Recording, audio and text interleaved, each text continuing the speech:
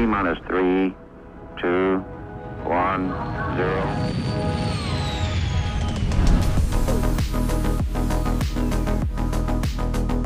Hello, everybody.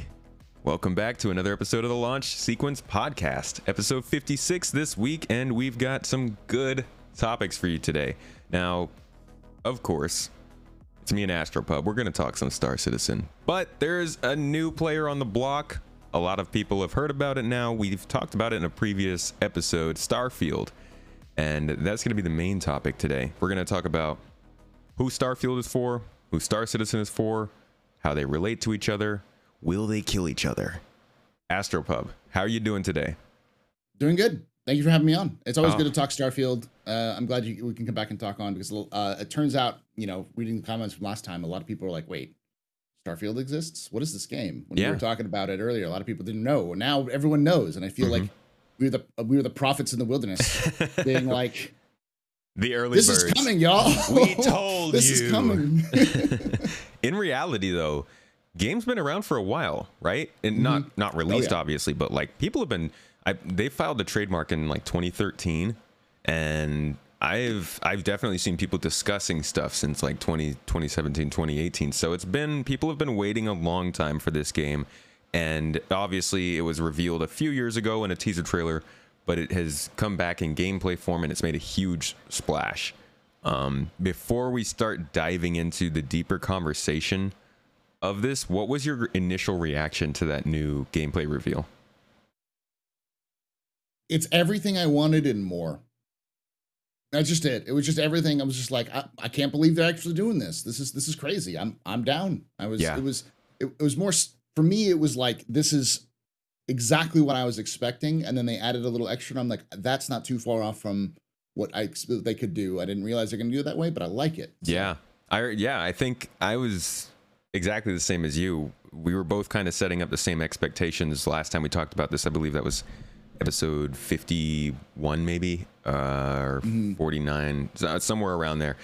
And agreed. I mean, I was expecting a space RPG of some standard, which is all I really want. Like, and we'll get really deep into this and why this is such a different game from Star Citizen, because the stuff that makes me excited for Star Citizen is not the stuff that makes me excited for Starfield. So just like you said, when they revealed some of the stuff last week with the gameplay reveal, it ended up, I was like, I was not expecting that kind of stuff. So let's dive right into it then. Who is Starfield a game for? Did you like Fallout? Did you like Skyrim? Did you like SWTOR or Dragon Age or Mass Effect? Then Starfield's for you. It's obvious, heavily inspired by a lot of those games. Classic RPG. They're even letting you take detriments to get you buffs. Like it's that kind of corresponding situation where you're getting more for role playing. And I wouldn't expect it. I mean, they've even said that like the main game storyline's like 35 hours ish.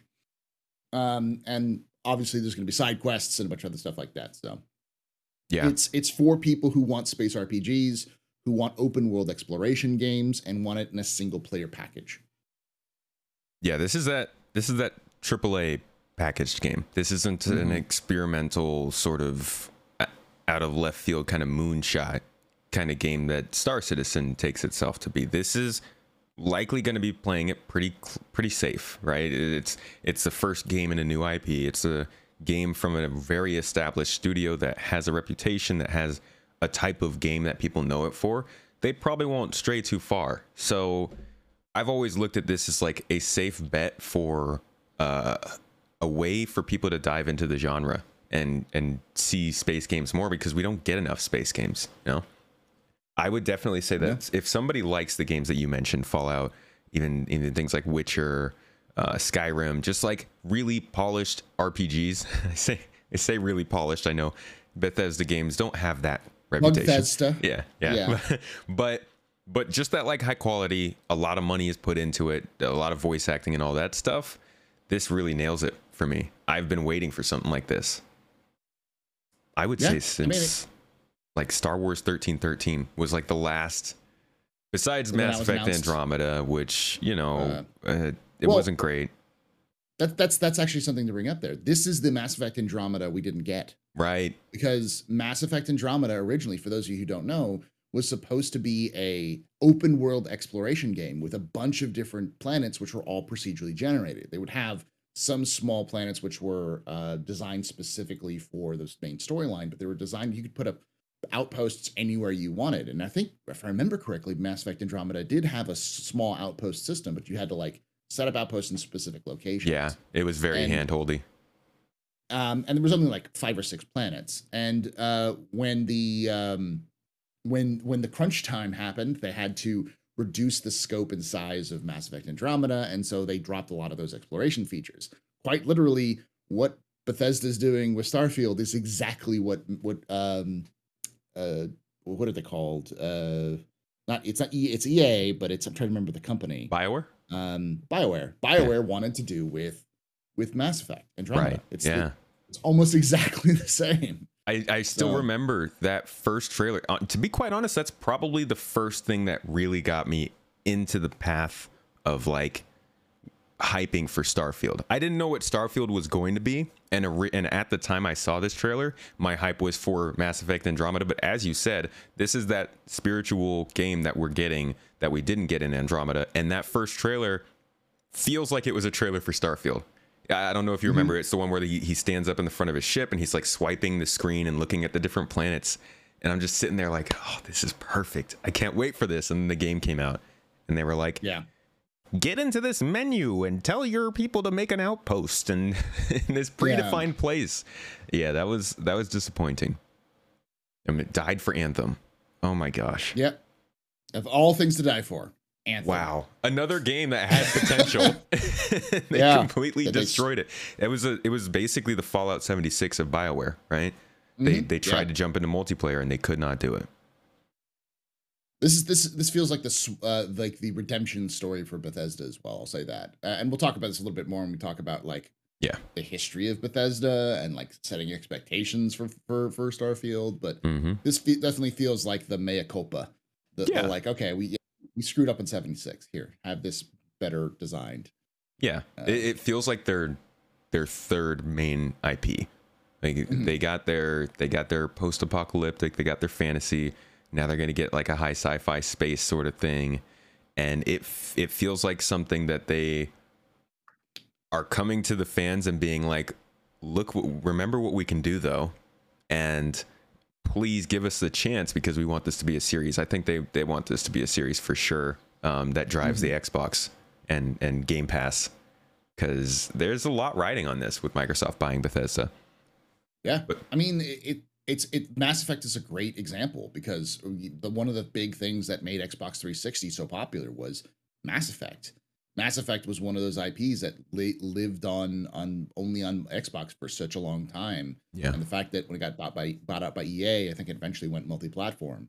But that was, and before that, BioWare made a big splash by releasing Star Wars: The Old Republic, Knights of the Old Republic, and that was an Xbox game. So like, there is some lineage there of space RPGs made by Microsoft. They like those sorts of things. Yeah, they want to use them as a catapult for their new system. So that's a really good point. I always think of the Mass Effect parallel because it feels so similar to Starfield. It is a space RPG that is likely going to define that genre for the next generation, and Microsoft locked it down with the first one. So I'm always going to look at this first Starfield the same way we look at that first Mass Effect.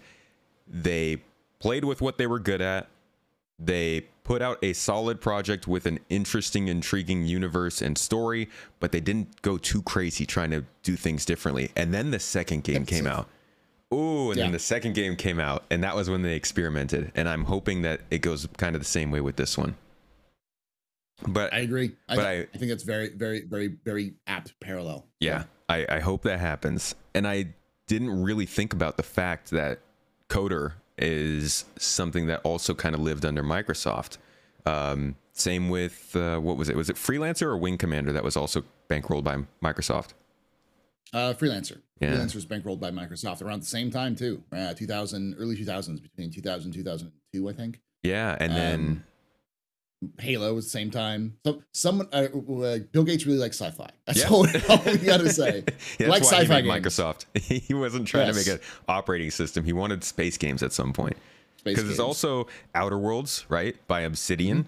They've got a lot of. I didn't even really think about that. So it's exciting to see that they're still really focusing on that, and I'm pumped to see what happens with Starfield. And we've got a call to prayer in the background. I hope the audience doesn't mind. We're in a new locale for today's show, so we'll have a couple different sound bites in the back there. Hi from Turkey, everyone. By the way, we just moved, me and my wife, and we're settling in over here for the next several months. But anyways, that's Starfield. Now, a lot of the people who are watching or listening to this podcast are regulars of both of our content. And full disclosure, we both make Star Citizen content. We're quite biased, in fact, towards Star Citizen, just because we want to see it succeed, whether that means getting mad at it for doing dumb things or being happy for the good things. But we also have quite a bit of experience and can tell you a bit more about like what Star Citizen has going for it and why somebody might like that over Starfield. So give me your 2 cents. What kind of game, or rather what kind of person is Star Citizen for when considering Starfield? Multiplayer. You want to play with your friends. You want to be able to go out in a spaceship with your friends. Multi-crew experience, the experience of like Star Trek or Star Wars, the Millennium Falcon, running around a ship and trying to get those sorts of things. It's playing with people, other people. There's a little bit of a solo aspect, but it's not RPG. Starfield looks like it's going to be fun, but one of the major aspects of Starfield is that it is two separate games. You have the game on the ground and the game in space. Star Citizen is a game. You play in space, you play in atmosphere, you play in ground. There is no cutscenes, there is no different gameplay. That's all the same game. So you have that same experience throughout. Completely seamless, and all of the struggles and complications that creates. All of them. It's a lot. Yes, all of them. It's also much more sim-like. You're going to have to eat in Star Citizen. You're going to have to drink water, or you're going to have. And we already have to do that. You will log out in your bed to be able to log out in the game. You have to find a place to log out. You can't just like hit a save point and then respawn. It's a little bit more, as the kids say, hardcore than Starfield. Pog. But yes, I don't think poggers. that was the right. That was not the right Poggers, application. Poggers, my dude. It's much more of a multiplayer and eventually massively multiplayer experience, where the experience is more about exploration in a more of a handcrafted sense, versus Starfield. And it's, like I said, multiplayer, simulation. I'm trying to think what else is there. There's a lot more in-depth content. Yeah, definitely. Everything is going to have more of a thing. For instance, I wouldn't be surprised if you could join all 3 factions in Starfield and have no consequences. I'd like there not to be. We'll talk about that eventually, but that's a typical Bethesda thing. You can join the Thieves Guild and the Assassins Guild and the Warriors Guild, and whereas in Star Citizen you wouldn't be able to do that. It's much more based around this kind of your actions matter, telling your story in a multiplayer universe. So yeah. So the biggest difference, obviously, is that it's a multiplayer game versus a single player game. And everybody who's watching this podcast, just know we're not trying to draw a line of direct relation between the two games. They are different games. They're meant for different types of people, but there's a ton of overlap because they're both space games and people like space. Space people like space. I'm not Star Citizen Tomato, If there's a new game in space, I'm going to be into it. I think a lot of people who are playing Star Citizen are as well. And that dedicated story and character development of Starfield is kind of unmatched, or at least Bethesda in the past has been unmatched. We don't know much about Starfield, but Star Citizen is it's a very in-depth game. Like, In Starfield, you might run out of fuel on your ship, and that might prompt you to press a button and respawn or something, or press a button and have a little interaction pop up that gets you some more fuel at the cost of some money. In Star Citizen, you got to call someone, wait for them to come to you, dock with their ship, get them to start their fueling, negotiate a price. Yeah, check out the pressures. They have to manage the pressure while everything's going. Yeah. You have to worry about being attacked while this is going on, all that sort of stuff. So you're talking about two games that are focusing on two different things. One is focusing a lot on, like Astropub said, that sim feel, in-depth multiplayer, definitely like a lot of, you want to do it with friends, whereas Starfield is more about a polished, there's quotes, a polished experience in space. And like you said, it's kind of two games in one. You know, you got your game on the ground and your game in space. That really just tells me straight up that they are so focused on this RPG element. They don't want to deal with transitions or in-depth ship interiors or a lot of stuff that's going to distract you from the core of a Bethesda game. And I like that. I think that's really, really good. They know what they're good at and they're trying to stick to it. I appreciate that. Yeah, I mean that's the important differentiation is, like, I made a point of posting about that there is no transitions between space and ground for Starfield, and for a lot of Star Citizen fans, that was their break. That was like, this is what I want, and that doesn't feel like I really want to get into that. But for me, that was like, that is a good point where Bethesda's saying, we don't care. This isn't a space sim. This isn't a life simulator. We're doing an RPG. Yeah. And that just wastes your time and our energy to have to, like, put a lot of effort into having you seamlessly go up into space and be able to fly in atmosphere, when we can just focus on telling the stories we want to tell and making a game that we think people will enjoy. And that's, I think that's the other thing to say. It's like, Starfield's much more casual. It's going to be for your casual fan, and Star Citizen, as I joked about hardcore, it's much more for your sim fan. Absolutely. Even though there'll never be enough sim for fans. Yeah. But it's still going to be that difference. It's the difference between Skyrim and Skyrim, the hardcore survival mod for Skyrim. You know, where like weight matters and everything else like that. Skyrim VR with your hands tied behind your back. Very difficult. And the casual bit is a really good point. Starfield is the kind of game that I'm probably going to finish work and be like, man, I just want to jump into space and, like, do a mission in an hour. You know, just a casual sit back kind of thing. I will always choose Starfield for that. Star Citizen is more of a sit down on the weekend and, like, get together with some friends and spend a few hours in game. You've got different times to play different games, and I think a lot of people will probably jump in between them.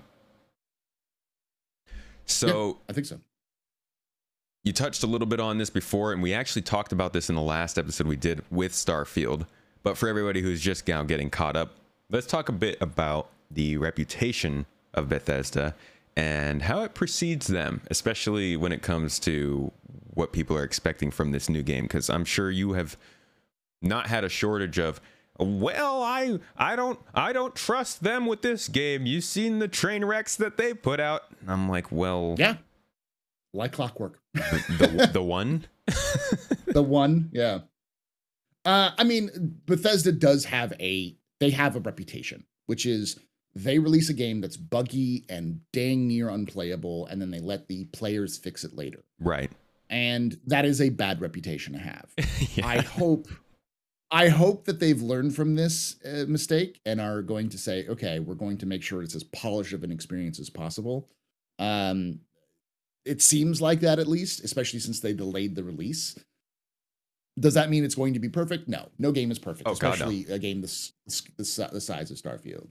But there is some legitimate concerns because, you know, Todd Howard has gone up on stage and just lied to people's faces. Todd.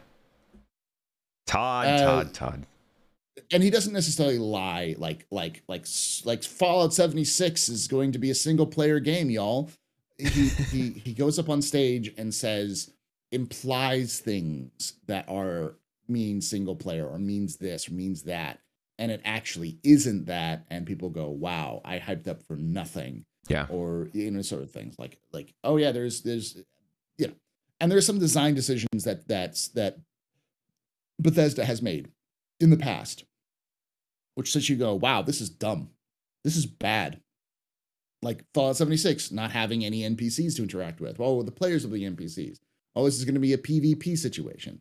Most of it is Fallout 76, but Fallout 4 and still smaller map than even, I think the smaller map than Skyrim might be a little bit bigger, but most of the usable parts of the Fallout 4 map of Boston are very small in comparison to previous games, much more emphasis on action game rather than role-playing game in the past. But like generally speaking, the way that Bethesda talks, they tell you up front what you're going to expect, and they usually don't lie about that. Right. You usually are able to tell exactly what they want from the gameplay announcement. And from what they've said from the gameplay announcement from Starfield, I would expect what they say. Because even though people say, oh, Paul or Todd. What is it? Todd, thank you. Todd Howard lies. He lies to your face. It's like because people experienced with the hype engine before 76, and then they made the announcement of 76, and then they said it's multiplayer. Yeah. At the announcement, and that's when people got angry. Yeah, that's the reason why people forget that was the reason why. And I think so. Bethesda obviously has this reputation, which it's just it must suck. I just hate. I would hate to, as soon as somebody mentions my company's name, it's just like, oh yeah, that buggy crap. But they've got this reputation, and I'm wondering, do you think it's been a little overblown because of Fallout 76? Oh yeah, definitely. 76 has ruined that full thing. Now, to be fair, there's always been an undertone, an underhum of discontentment. Yes. Where people were like, absolutely. oh yeah, Fallout 3 is worse than New Vegas, and Fallout 4 is worse than New Vegas. New Vegas is better. Obsidian games were better, yeah. Obsidian games were better, and the original Fallouts were better.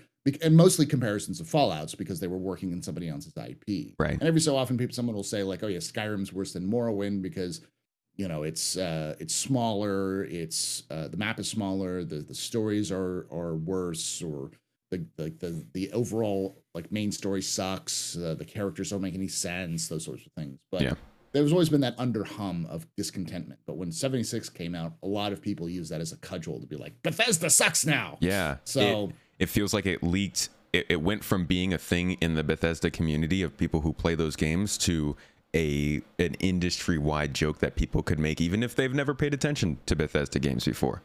And there's definitely a lot of legitimate criticism and conversation to be had about the problems in Bethesda games, but golly gee, it is just frustrating that every time you want to open your mouth to talk about a Bethesda game, you now have to put in the caveat of, oh yeah, no, I know they have bugs, and I know they have problems, and I know modders will fix it, and all this, and Todd lies, and it's the worst, and they've ruined your house, and blah blah blah. But like, let's talk about the game. It's almost like talking about Star Citizen. I was gonna say, it sounds familiar, doesn't it, Keenan? It's like, can we just get to the actual point? It's very annoying, but yeah. I've also enjoyed that they've acknowledged that their recent games, 76 especially, but also Fallout 4, were kind of a departure from the things they used to do in the story building, the RPG aspects, the voiced protagonist, all that kind of stuff. And they've acknowledged that, hey, we want to go back to the things like Morrowind or Daggerfall or Oblivion and do the things that we know that we're good at. And it seems like from what they've shown us in the gameplay, this could all be, they're just, oh, this is what we want, maybe not what we're doing, which is kind of what happened with Cyberpunk. But it seems from the gameplay demos that that's the direction they're heading. Again, though, that same thing happened with Cyberpunk, so I won't give them a free pass yet, but I like the direction it's going. It's important to keep up to date, which is why you should be watching the Launch Sequence podcast. Hit that subscribe button right now for more content. Smash it. Smash it.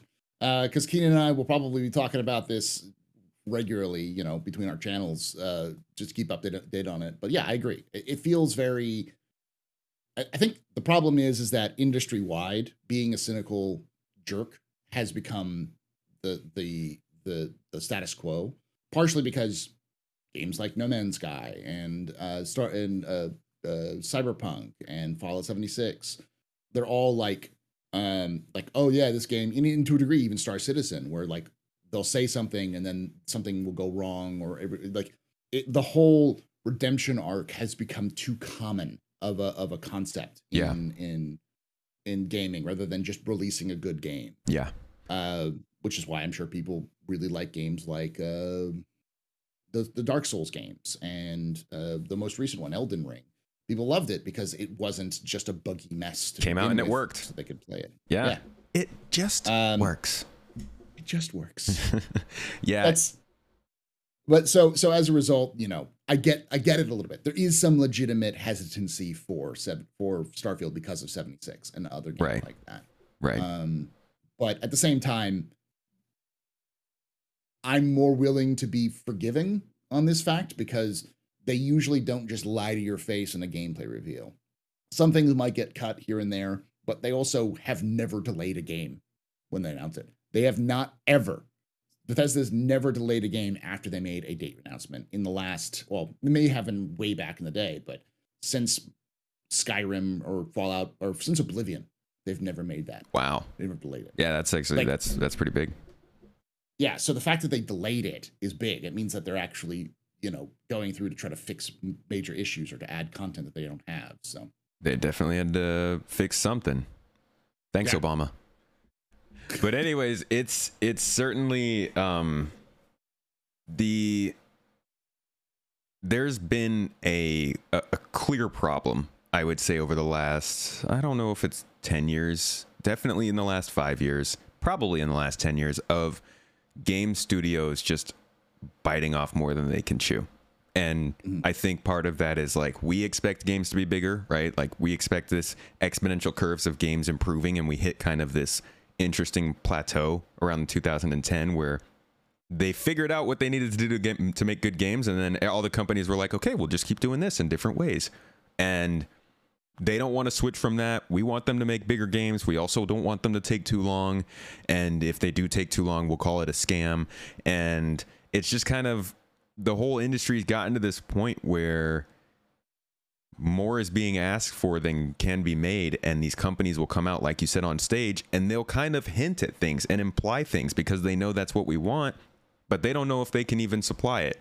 And that's gotten just so frustrating. And I don't know where it needs to, I mean, obviously it needs to change with the game companies, but I don't know if it also needs to change with the discourse in this industry of calling out games for taking too long, because it gets a bit unhealthy at times.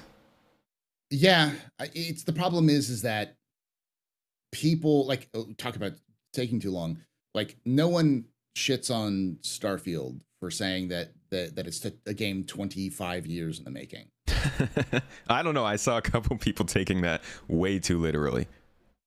But the reality is I think that there's a lot of discussion in gaming that is, we want more from our games, but we're not willing to wait the time or the effort or pay the money, because we pay the money. So, like, there are games which, because game companies know that a game that's ambitious may not make their money back, it's much safer to make a Elden Ring or a Breath of the Wild or a Call of Duty clone, or, you know, that sort of thing. It's much safer and easier to make those because they make themselves, they make their money back quickly plus extra money. And if they fail, you don't spend a lot of money because it's tried and true technologies. It's tried, like, you're using, you know, Unreal, so you don't have to pay a ton of money for those sorts of things.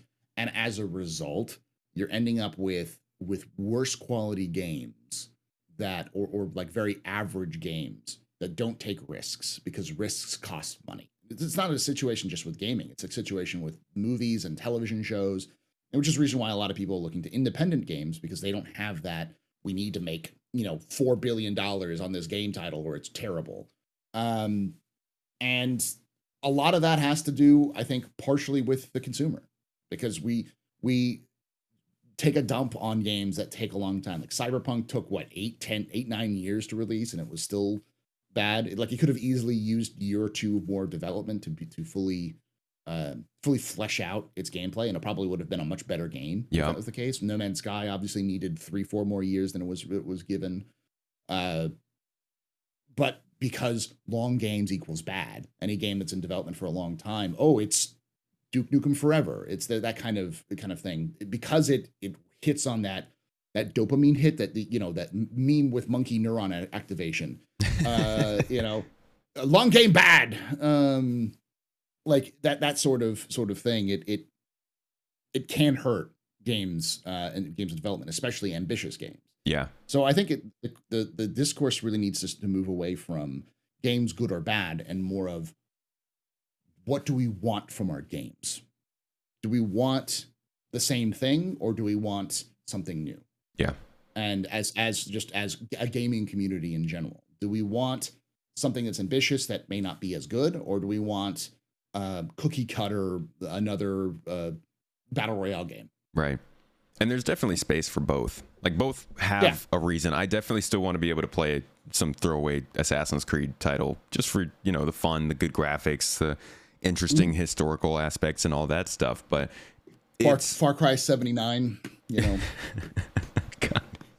Far Cry's like, those are the two games that made it. Those are the two games that made this new format of games. Far Cry and Assassin's Creed. It was the Ubisoft format, with the whole find an area, do a search, get all the points of interest, go do those points of interest, get some, like, over and over and over again. That's annoying.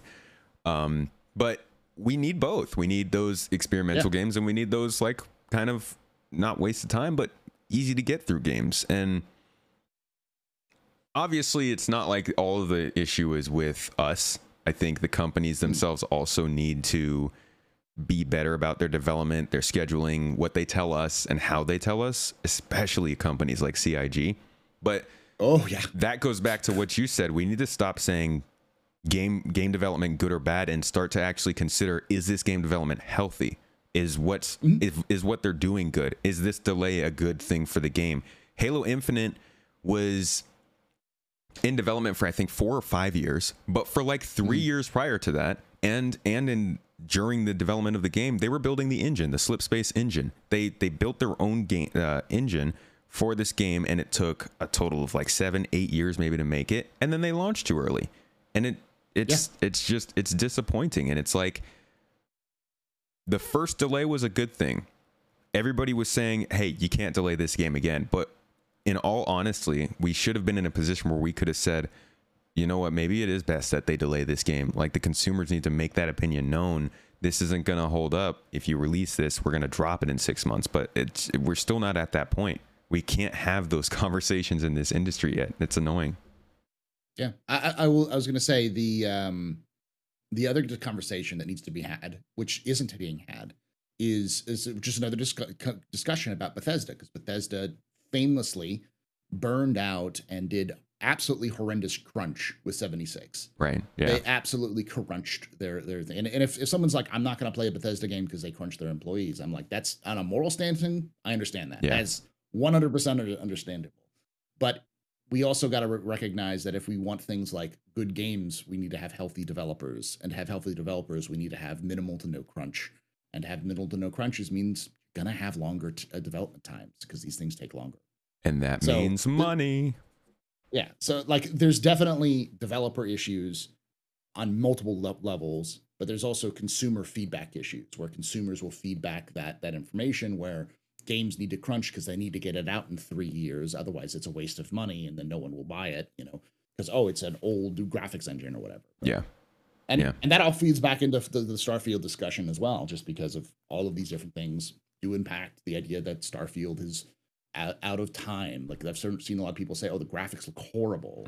And I think they're insane, but the conversation about having like the next generation game has to be 100% like photorealistic graphics, or I don't want to buy it. Where it's like, yeah, but it's a game. It's not a movie. Do we want to play it or not? Yeah. That conversation. I remember when I used to think that the graphics were the way I would judge new games. And then I started to follow the development of Star Citizen, and I was like, wait, there are so many more things that like these studios could do with these games when they have the money for it. AI stuff, freaking economy stuff, just the detail in game features. Graphics are great. I love graphics. That's why I go to most games. But like, you need to do more than that if you're going to develop a game for the future. And I think Starfield is doing more. Like, we haven't seen a game like Starfield. We haven't seen a AAA space game with the scale that Starfield has, because nobody's really been able to do it or believed that it could work yet. And I don't need good graphics to try that out.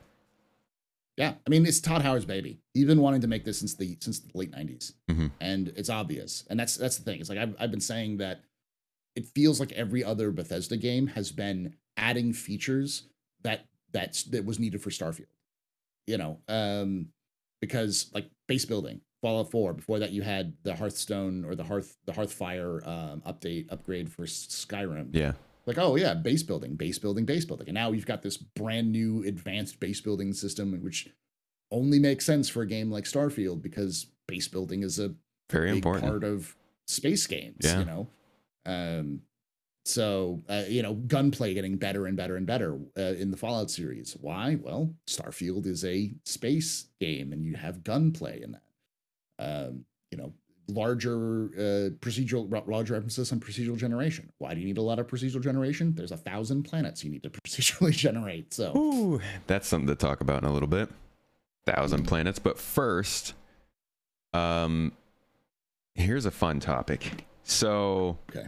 What I've always said is that if somebody can do Star Citizen better than CIG, I'm not going to stick around with Star Citizen. People are always like, oh, this game sucks. People shouldn't be playing this. I'm like, if somebody else can do it better, I will jump ship. Now, Starfield can't do what Star Citizen's trying to do because they're not aiming for it. But this question's gone around a bunch, and, you know, I'm not going to say I agree with it or not. Yeah.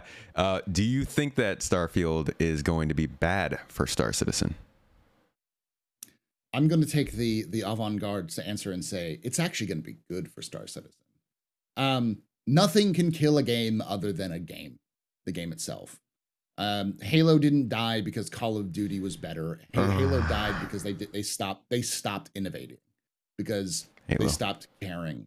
And then you have, you know, why did Fortnite beat Call of Duty? Because Fortnite had a new unique ideas, not because Call of Duty wasn't doing enough battle royale. It's just the genres you're in can change, or like the top dog can change, but the games themselves are the only ones that can kill themselves. So I actually think it's going to be a good thing, because anybody who plays Starfield and enjoys themselves but goes, well, what if I was playing with my friends? Then like, what's the other game that can do that? Star Citizen's the only other game that can do that, with like massive scale planets and gunplay and spaceship combat. It's like, oh, okay. You know, all of the stuff you're going to see in Starfield is going to be kind of like a miniature version of what you can do in Star Citizen, with, you know, even more. And because Star Citizen has that little bit of it's sim, but not too sim. It has more of a, hopefully when they fix the new player experience, it's a little bit better for newer for people to come in and kind of get a handle of that sort of experience. So, because I can only speak from my experience, but my experience is that people will play Bethesda games forever, but those people are Bethesda fans. Right. And even then, my wife, hardcore Bethesda player, she used to mod Morrowind when she was a kid. Like, that's how hardcore she is with she knows the lore backwards and forwards. Getting into it, yeah. Wow. Yeah. So, like, this is her game. she's really excited for Starfield. And but my wife will play Starfield for probably like 4 weeks straight hardcore, and then after that she'll go back to playing Stardew Valley, or you know, Binding of Isaac, or something like that, like another game, because we only want so much of one thing at a time. Sometimes we want a little bit of a palate cleanser. So Star Citizen could easily be that palate cleanser for people who are playing Starfield and are like, hey, I've played 700 hours of Starfield. What else is out there? And then Star Citizen. Yeah. I'm in agreement with you. I thought that, so Starfield, this is another parallel to Cyberpunk that I like to draw. I thought that Cyberpunk was a great beacon for the genre of the same namesake of Cyberpunk games in general. There weren't really that many big Cyberpunk games before that that game came out. I had played a few. Observer was one. Deus Ex was a huge series that I love, and I really, really hope they come back now that a new studio has bought up a new publisher has bought up the studio.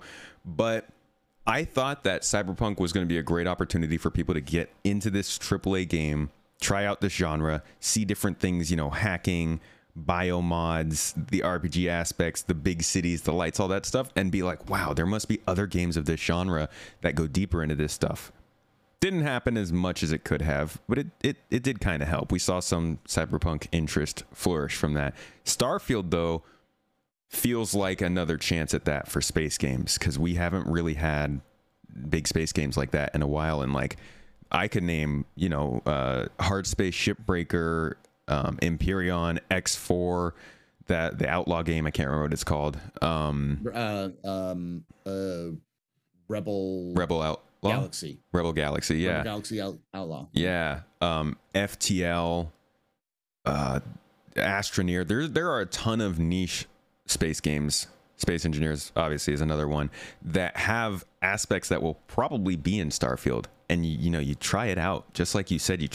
You dock with a ship in Starfield, and you're like, this is cool, but what if I could like dock with a ship that didn't want me to dock, right? What if I could like jump from one ship into the other and take it over? I need to find a game like that. Just like you said, Star Citizen pops up, and that's going to happen again and again and again, because it's not just like the Starfield releases and people suddenly are like, oh, space games exist. Like, that game's going to be bought and played for years on end. And every time somebody does, as soon as they're at that moment, like you said, where they need a palate cleanser, or they want to try something more, boom, there you go. You got a whole genre of healthy games ready. And like, space in general is just super exciting again. We're going into space more. We're doing cool things. You just sent like a telescope up there. We've got TV shows and movies coming out. I honestly can't see how Starfield could be bad for Star Citizen. If it does well, it'll encourage other developers to go into it. We know Ubisoft has been toying with the idea of doing a space game for years. They've been kind of poking at it. Beyond Good and Evil 2 is a good example of that. But yeah, please. That's another one of those games.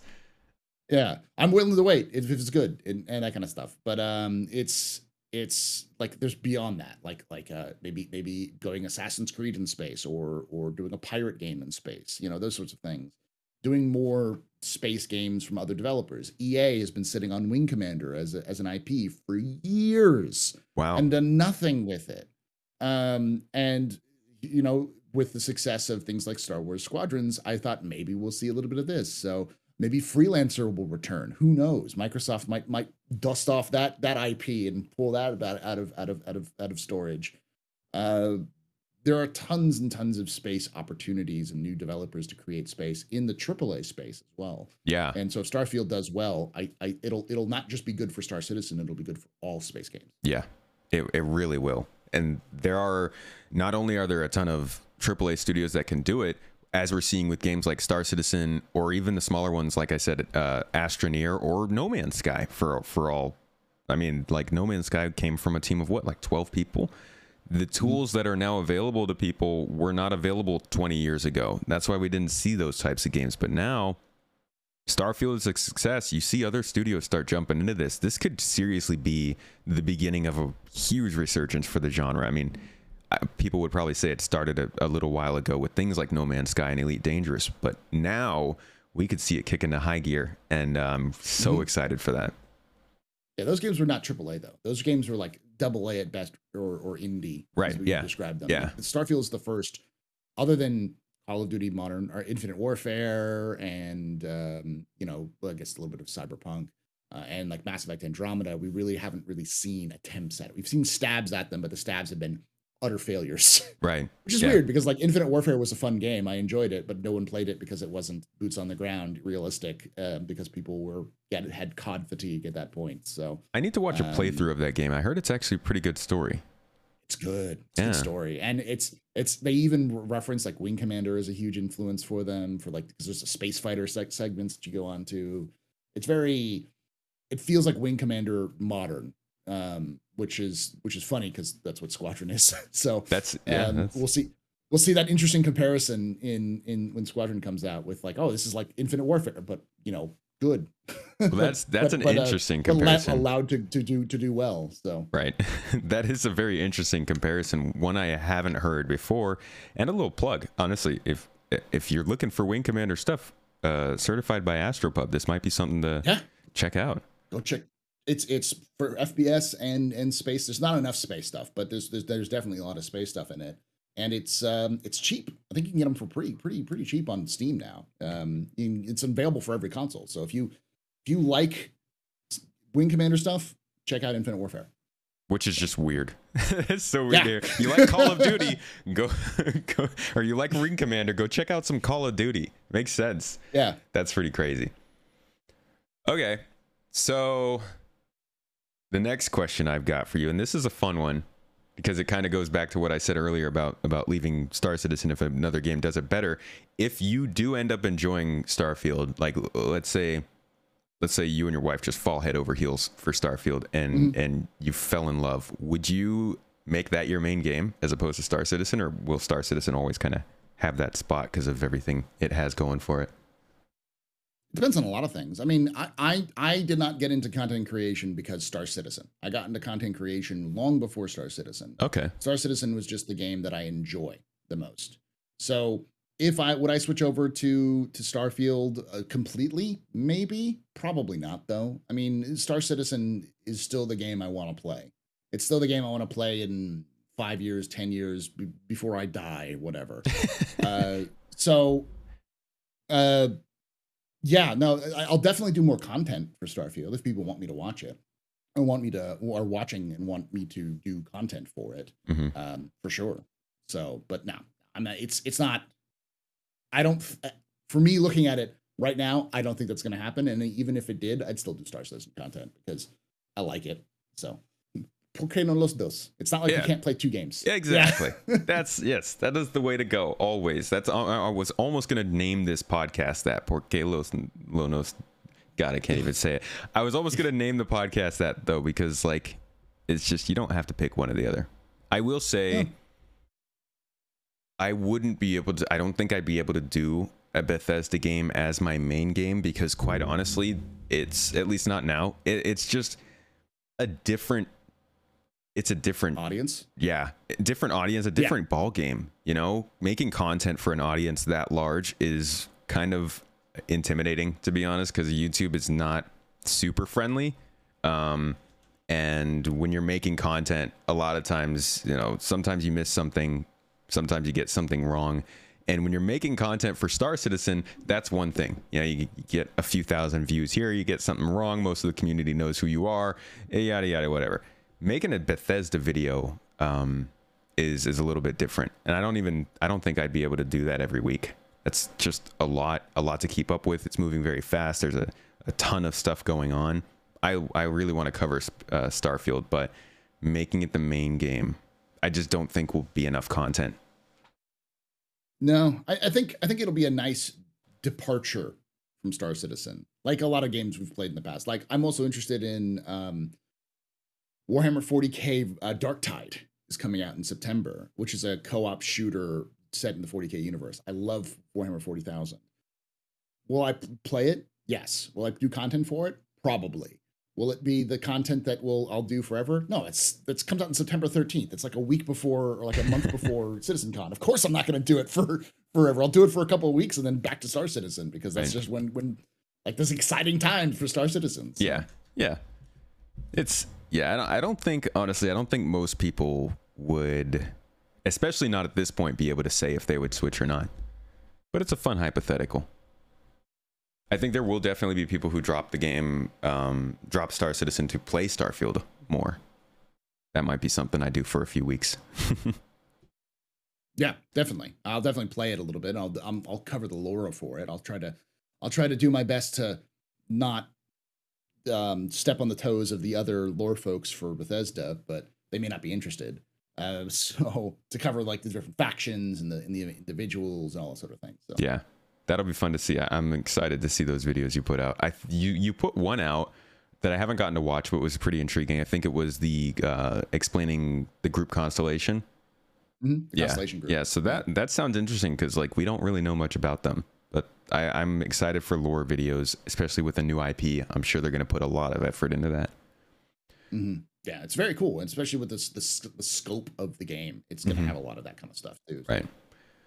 So, looking at the expected release of Starfield, now I think you actually mentioned that you could see it getting delayed into the fall or at least later into 2023. The current schedule release, though, I think they were saying Q1 of 2023. Q1.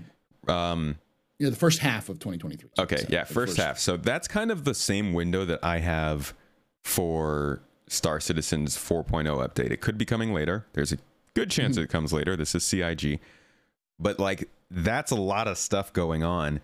Where do you think Star Citizen will be as a whole when that release happens, and what do you think the conversation will be between them? I think worst case scenario, they'll release within a week of each other. 4.0. So, oh God, I wouldn't even know how to cover that. I wouldn't sleep. But it's important to remember that Star Citizen is still going to be an alpha game, even when 4.0 releases. I think Star Citizen will be a better performing game by 4.0. I mean, it'll be a better performing game by 3.18. But 4.0 will increase that performance. You'll see it shoot through the roof, where people are going to be able to play the game on potato PCs for, at 120 FPS. Oh man, I hope this is Lord Stradamus speaking. I need that to happen. Maybe. Well, everything seems to be falling into place for Gen 12 to come out in 3.18, and then Vulkan to come out sometime in 4.0, and I've seen what Vulkan does to other games. It's magic with what it can do. I've heard about the how it turned around Doom, I think Doom 2017 or something. Yeah, it made it super easy to play, and so I think you'll see that going on, where Star Citizen will be more polished but more buggy. So it'll be easier to play, but you'll experience more game-breaking bugs. And I think Starfield, when it releases, is going to have major game-breaking bugs because they'll always slip through, no matter what, first release, and they'll do some sort of hot fix within a week of it, and then it'll be able to be played better. It's Bethesda. It's a huge game. They're going to have bugs that will show up. You can only hope that it won't be breaking your game, but there'll be some like quest ending games, like things where like a quest will not complete, and you'll have to wait until an update or recreate your entire game to try to play it again. I guarantee that's going to happen. That's the realist in me is like, it's a Bethesda game. Yeah. There are going to be some issues. It is known. So yes, it is. So I think Star Citizen will be in a much better place than it is now. 3.17.2 is around the corner. 3.18 is still going to be coming out. And then when 4.0 comes out around that time, it'll be in a very good position for going forward. And I think Starfield will release a solid release with some major issues, which will affect probably console players more than PC players, because that seems to be the issue. And then what'll happen is in a week or two, it'll pull out and do better. And overall, I think Starfield will do what Bethesda games do. It'll shoot up for about 2 months, and then at about the second month, it'll just go for in terms of playtime. And you'll have that small, hardcore Bethesda fan base, which will play the hell out of that game. And new people will come on and be like, this is amazing. I never knew it before. But when that hit, they start dropping off that crest, you'll see Star Citizen, which is, it don't stop. Like that SpongeBob meme, he don't miss. Like I don't know how they do not stop. Like even now, like the Star Citizen subreddit was #2 highest growing subreddit for gaming on Reddit. Yeah, that's weird. Period. That is strange. It's still number 5 after Starfield. Like you see all of these new people coming in to play the game. Like the popularity of Star Citizen is going nothing but up, and I don't know how that. I don't see that line stopping. I don't see that hype train slowing in the next year. Somebody in the YouTube comments told me that you're wrong. They said this game was dead. I don't believe this crap you're shoveling to me. Game growing. What is that nonsense? It's just crashes and bugs. It's all it is. Oh, cope and seethe. I jest, but like it's a freaking frustrating game to play sometimes. And oh yeah, at the time that 4.0 comes out and Starfield comes out, I imagine space games will just be known as being broken for like For the two that are getting all the attention are just like game breaking bugs left and right. What I really hope though is, and this is definitely it's been a sentiment that's been creeping into the community, and it's well deserved of CIG, but a lot of people are just like, at this point, I am only going to care if it's actually in the game. I don't want to hear about what CIG plans anymore. I want to see what they're actually putting into the game. And I do hope that at the point that Starfield's coming out, Star Citizen has something a little bit better to be like, hey, we haven't been sitting on our hands, because we know, right? You and me know, and the people who are probably listening to this podcast and are watching the YouTube videos, we all know that they're doing work in the background. It might not be headline making. It might seem like the game's sitting still, but they've been doing work. And I really do hope that they are at a point there where they can finally be like, look, we did something. Yeah. They need that. I think summers are always rough for Star Citizen though. In general, they're rough for gaming. Like you just have this drought because everyone, especially it's 2022, and we've been in lockdown for 2 years, and finally some of those lockdowns are being kind of fully released, and we're seeing events starting to happen again. People are going to step out of their house and touch some grass because it's the summer. So as a result, they always drop outside dramatically.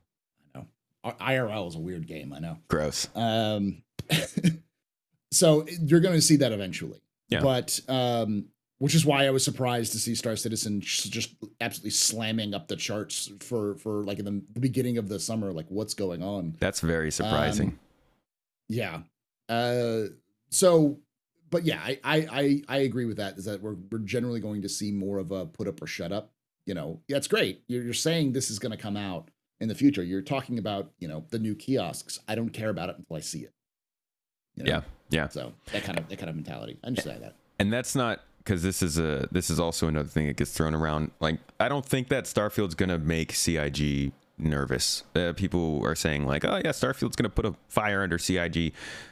I mean, CIG's going to pay attention to the game. It's a space game. It's a big space game. And it's going to, the feedback that Starfield gets is probably going to be pretty actionable by CIG, at least to consider what they're doing. But I don't think that this is going to be like Starfield comes out and suddenly CIG realizes they have to start doing more work or something. It's all natural. It's all on schedule. I think they've always planned for server meshing to come out and then hopefully have an increase of stuff. If that does happen, God, I dread the people who are like, this is because of Starfield. This is why they're doing more work now. They changed everything in the last 3 months. Well, you and I both know that that's not true, but that doesn't mean that the average person doesn't understand that, right? Because you and I do this ancient concept for gamers, which is read, and we read things like the monthly reports. And I don't do that. I don't know what you're talking about. I don't know what reading is, man. I just watch videos. I just watch videos. I get my opinions from YouTubers. But yeah, so like, yeah, I get that. It's just one of those things that we know is coming down the pipeline. I think most people know it's coming down the pipeline. But and you know what? I don't care if someone's like, this is happening because of Starfield. It's like, do you enjoy it? Who gives a shit? Like, that's fair. It's fun. Yeah. That is fair. So by the time it comes out, if it comes out at the planned time, which would be next spring or so, we would have passed 10 years of development for Star Citizen, which is a milestone. Absolutely. And a lot of people have different things to say about that. It's not 10 years. It's actually 12. It's not 10 years. It's 5. They started over. I'm going to say 10 because that's when it was announced, right? So it was announced in 2012. Cyberpunk was announced in 2012 and launched in 2020. Or was it 2021? Yeah, 2020. 2020, yeah. Starfield wasn't announced, but the trademark was registered in 2013. And I believe work started, according to Todd Howard in an interview back in 2019. He seemed to be saying around 2015 or so. So by the time it comes out, Starfield will also be 8 years in development, like Cyberpunk was, with Star Citizen being in 10. 10 years is considered a lot of time. 8 years is also a lot of time, but do you think that what do you think of that comparison? Starfield is definitely not, I would say, as ambitious a game as Star Citizen. Do you think if they took an extra year or two with it, it would start to get more criticism like that? Or no, Yes. because they didn't announce it early enough? Cyberpunk was delayed like twice when it was announced, and people started giving it criticism. The thing is that gamers do a lot of criticism of games that are in development, but if they release and they're good, they don't care. Like you remember back, like, oh, remember when that game was like delayed 4 times and they released it and it was very good. Most people are like, I don't remember that it was delayed. I just enjoyed playing it. I think the reality is that gamers do not, and just people in general do not care about time. They care about content. Is it fun or not? There'll still be people who will meme and say, oh, Star Citizen's development for 10 years. You know, if 4.0 releases next spring, over 10 years in development, people will say, oh, well, it's been over 10 years in development. It's like, yeah, but now they have 100 players per server, and there are, 7 servers or 3 servers per system that they're doing. So, and they're just going to grow from there. Plus, they've got bounty hunting, and if everything works out the way Chris Roberts says, and it's complicated. That's complicated. So what Bob says. Yeah, what Bob says. What Christopher Robbins says. If that all works out, people won't care because more people, another system, more content. Who cares?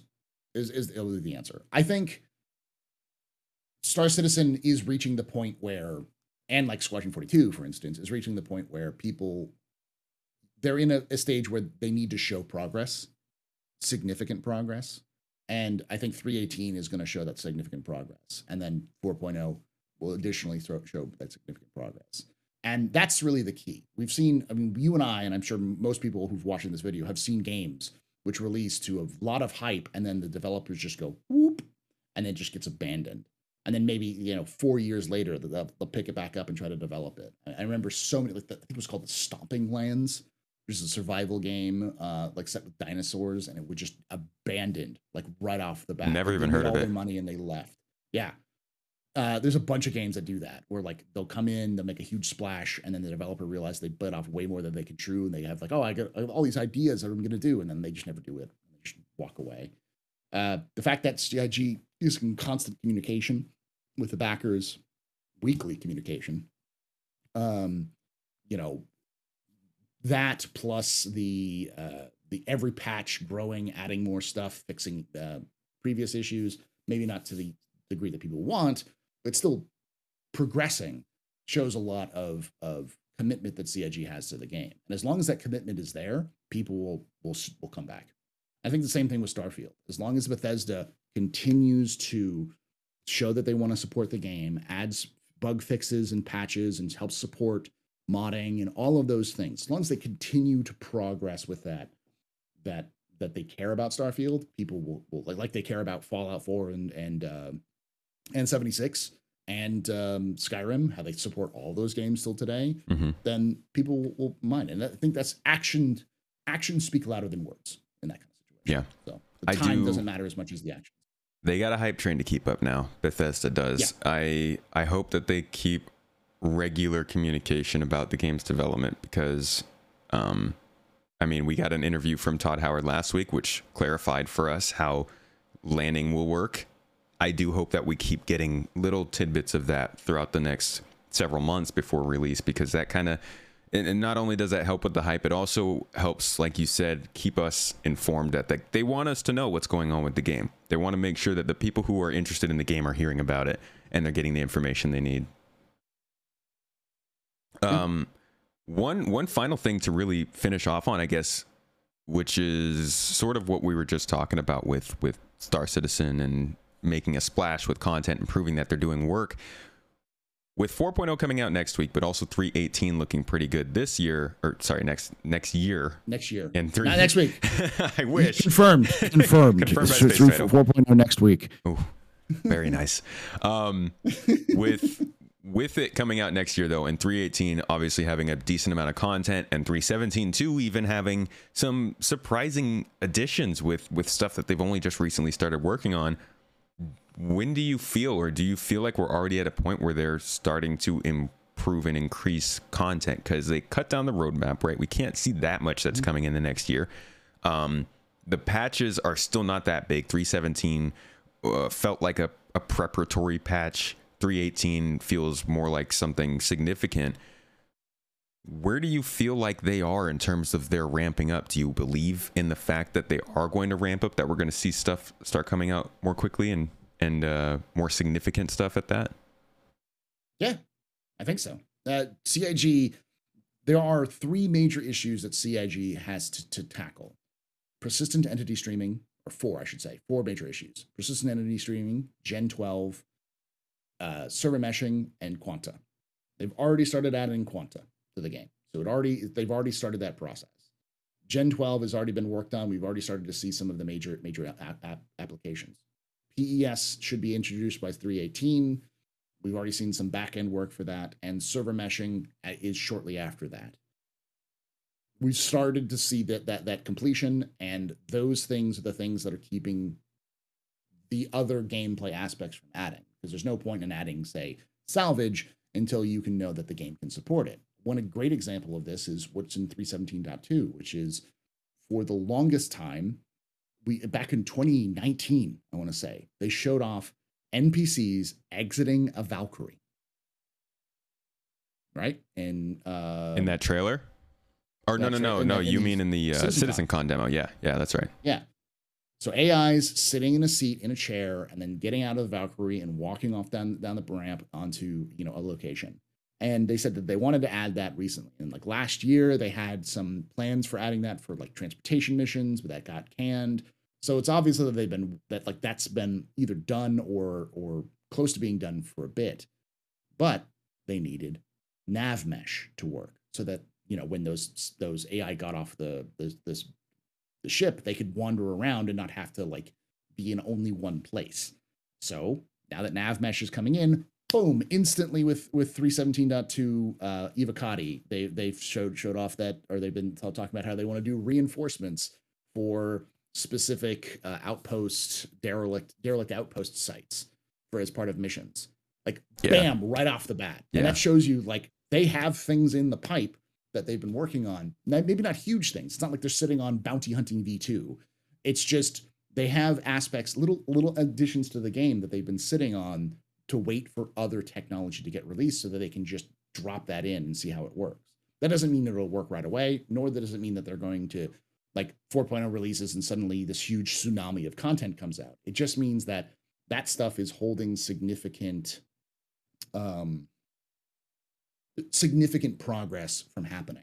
Right. So that's just it. The whole idea that the tools, the back end, I saw somebody say kind of like the foundational parts of the game, people keep saying that they're finally coming together. And I don't know why, but for some reason, I've always considered that even when server meshing is done, we would still have more of sort of a foundation to do. But do you feel like this is kind of tightening up or tying up the last loose ends of that basic foundation of the game engine running Star Citizen?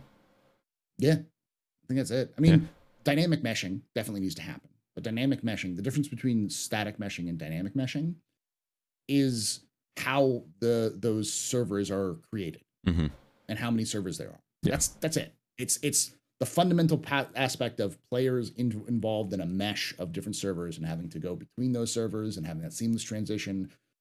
All of that is the gameplay issue, not how do these servers form, because they already know, like, if by 4.0 they have nailed the transitions properly, then 4.1 or 4.2 or 4.7, whenever static or dynamic meshing comes in, all the differences for player's perspective is just, or from the gameplay perspective, is just where those boundaries are. Not the transitions, not the handoff, but where those boundaries are.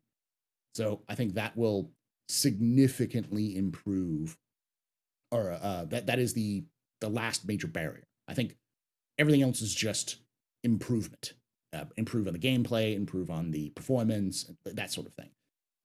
Which is why I think once 4.0 comes out, it won't be too long before we see beta, an official beta, because at that point there's no more foundation. I said the word. I said the word beta. I didn't say it. Everybody see. I didn't say it. I did. Lorstradamus. I wouldn't be surprised if we saw Star Citizen beta come in 2024 or 2025. Wow, just that's because ambitious. Yeah.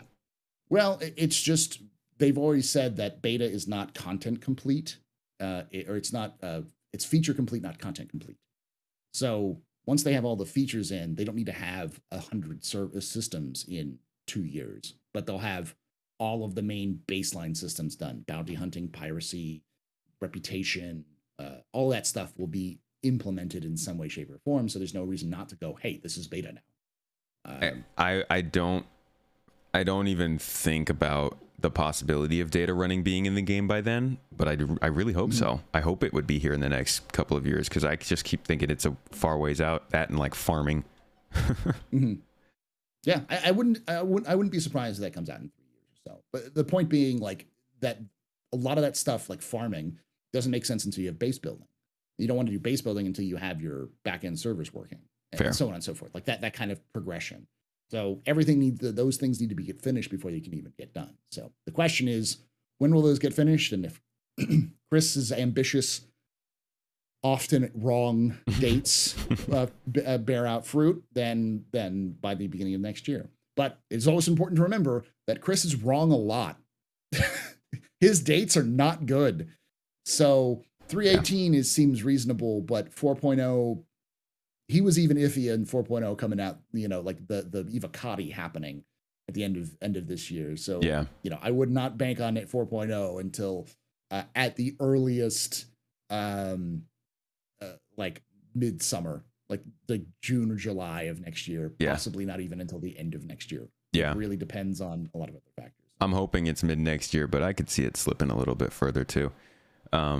So development in general you think will indeed speed up with 4.0 coming in, server meshing, maybe not even 4.0, but a couple patches after they know server meshing is working for them and Gen 12's in and Quantum is starting to actually work. You really feel like the content is going to start to fill in Star Citizen more after that. Yeah, I think once that stuff, the content will start to fill out. Instead of having these major 3.18, 4.0 patches, we'll see regular patches, but with a lot more stuff added to them because they can try that. And I don't think those things will work. But, all right, well, they'll try them. You heard it here. Lorstradamus has spoken. Not only are we going to beta, but the content waterfall is going to drop, and everybody's going to have the best season of their life. Beta next week, and then there's going to be a Jesus patch after that. That's what's going to happen. Yep.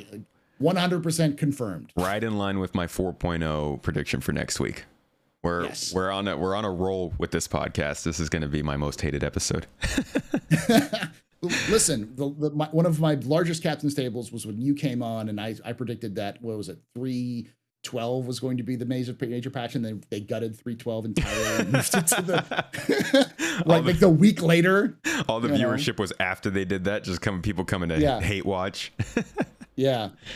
Well, it's always up in the air with Star Citizen, but I don't think anybody who is a legitimate space fan or just like space games can see Starfield and not also be excited for just another big time space game coming out, especially one with so much in common with Star Citizen and some of the other games on the market that can help us see more people expand into the genre.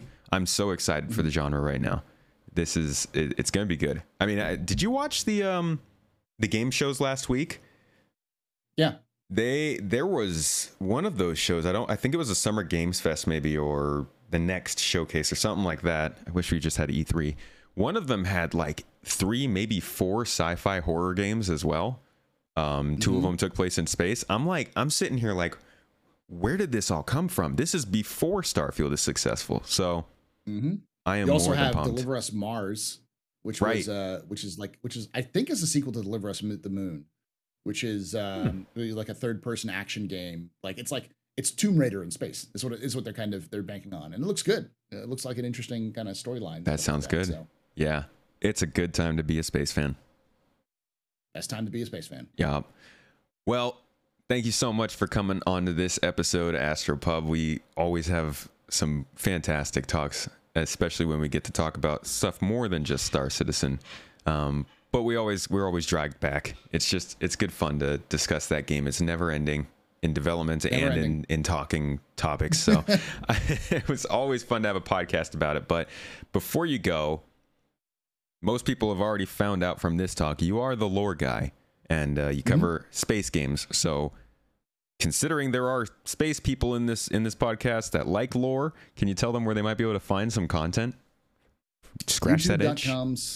YouTube.com/theastropub. I do a series called Galactic Historian. I just started because people are asking for me to do a playlist for lore for Starfield. I have 3 videos out already for the lore for Starfield, including an overarching discussion on all of the lore for all of the factions and what we know about the universe so far. One talking about Vasco, your companion robot, their lore and background, and one on Constellation, which talking about the history and background of the main faction in the game. I also do content. I've done content for Cyberpunk. I've done content for Starfield and Star Citizen as well. Mostly Star Citizen, obviously. But if you like that lore stuff, check that out. And I also do other stuff. Sometimes Ian will show up on it. The Lore Citizen podcast that we do. We have possibly some major news because Algrid is a beast for that one. Yeah. I'm not going to talk about it because it's still in discussion. Keep that hush form, but yeah. So, but keep an eye on for that. So yeah, the Lore Citizen podcast, you'll see Keenan on there where we talk about Star Citizen more in depth in terms of the lore. And you can also catch me live at twitch.tv/theastropub playing space games and Star Citizen and talking about them on Thursday, Friday, Saturday, and Sunday. And hosting the Captain's Table, his own podcast, which I need to get back on there. I love July. That show. We have a July discussion, which is important because remember we're going to talk about not just Star Citizen but other games. Yes. It's gosh, I'm looking forward to it. But thanks again for coming on.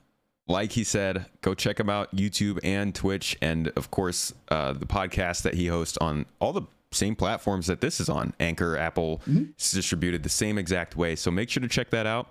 It's a lot of good content. There's never, I'm not a lore guy. I will talk about features all day, but there's never a lack of content in Star Citizen, and the Astropub is a place to go for lore. Thank you so much again for coming on here. And thank you to everybody for watching this, whether you're on YouTube or you're listening to this on any of our audio platforms, which is ad-free and supported by our Patreon, Ko-fi, YouTube channel members, and Twitch subscribers. Thank you so much for that support. And if you'd like extra perks, extra exclusive videos behind the scenes, check down the link below and consider joining up as a supporter. Either way, though, do it. You'll never be disappointed. Never. Except for maybe Sundays, because I'm not super active. But besides that, never. But thanks again for listening to the podcast. This has been The Launch Sequence. I am your host, Keenan. And one last time, thank you, Astropub. We'll see you all next week. Well, thank you for having me on. I'll see you all next week. Astropub will see you on his own channel. Anyways. I'll see you in the verse. Goodbye, everybody.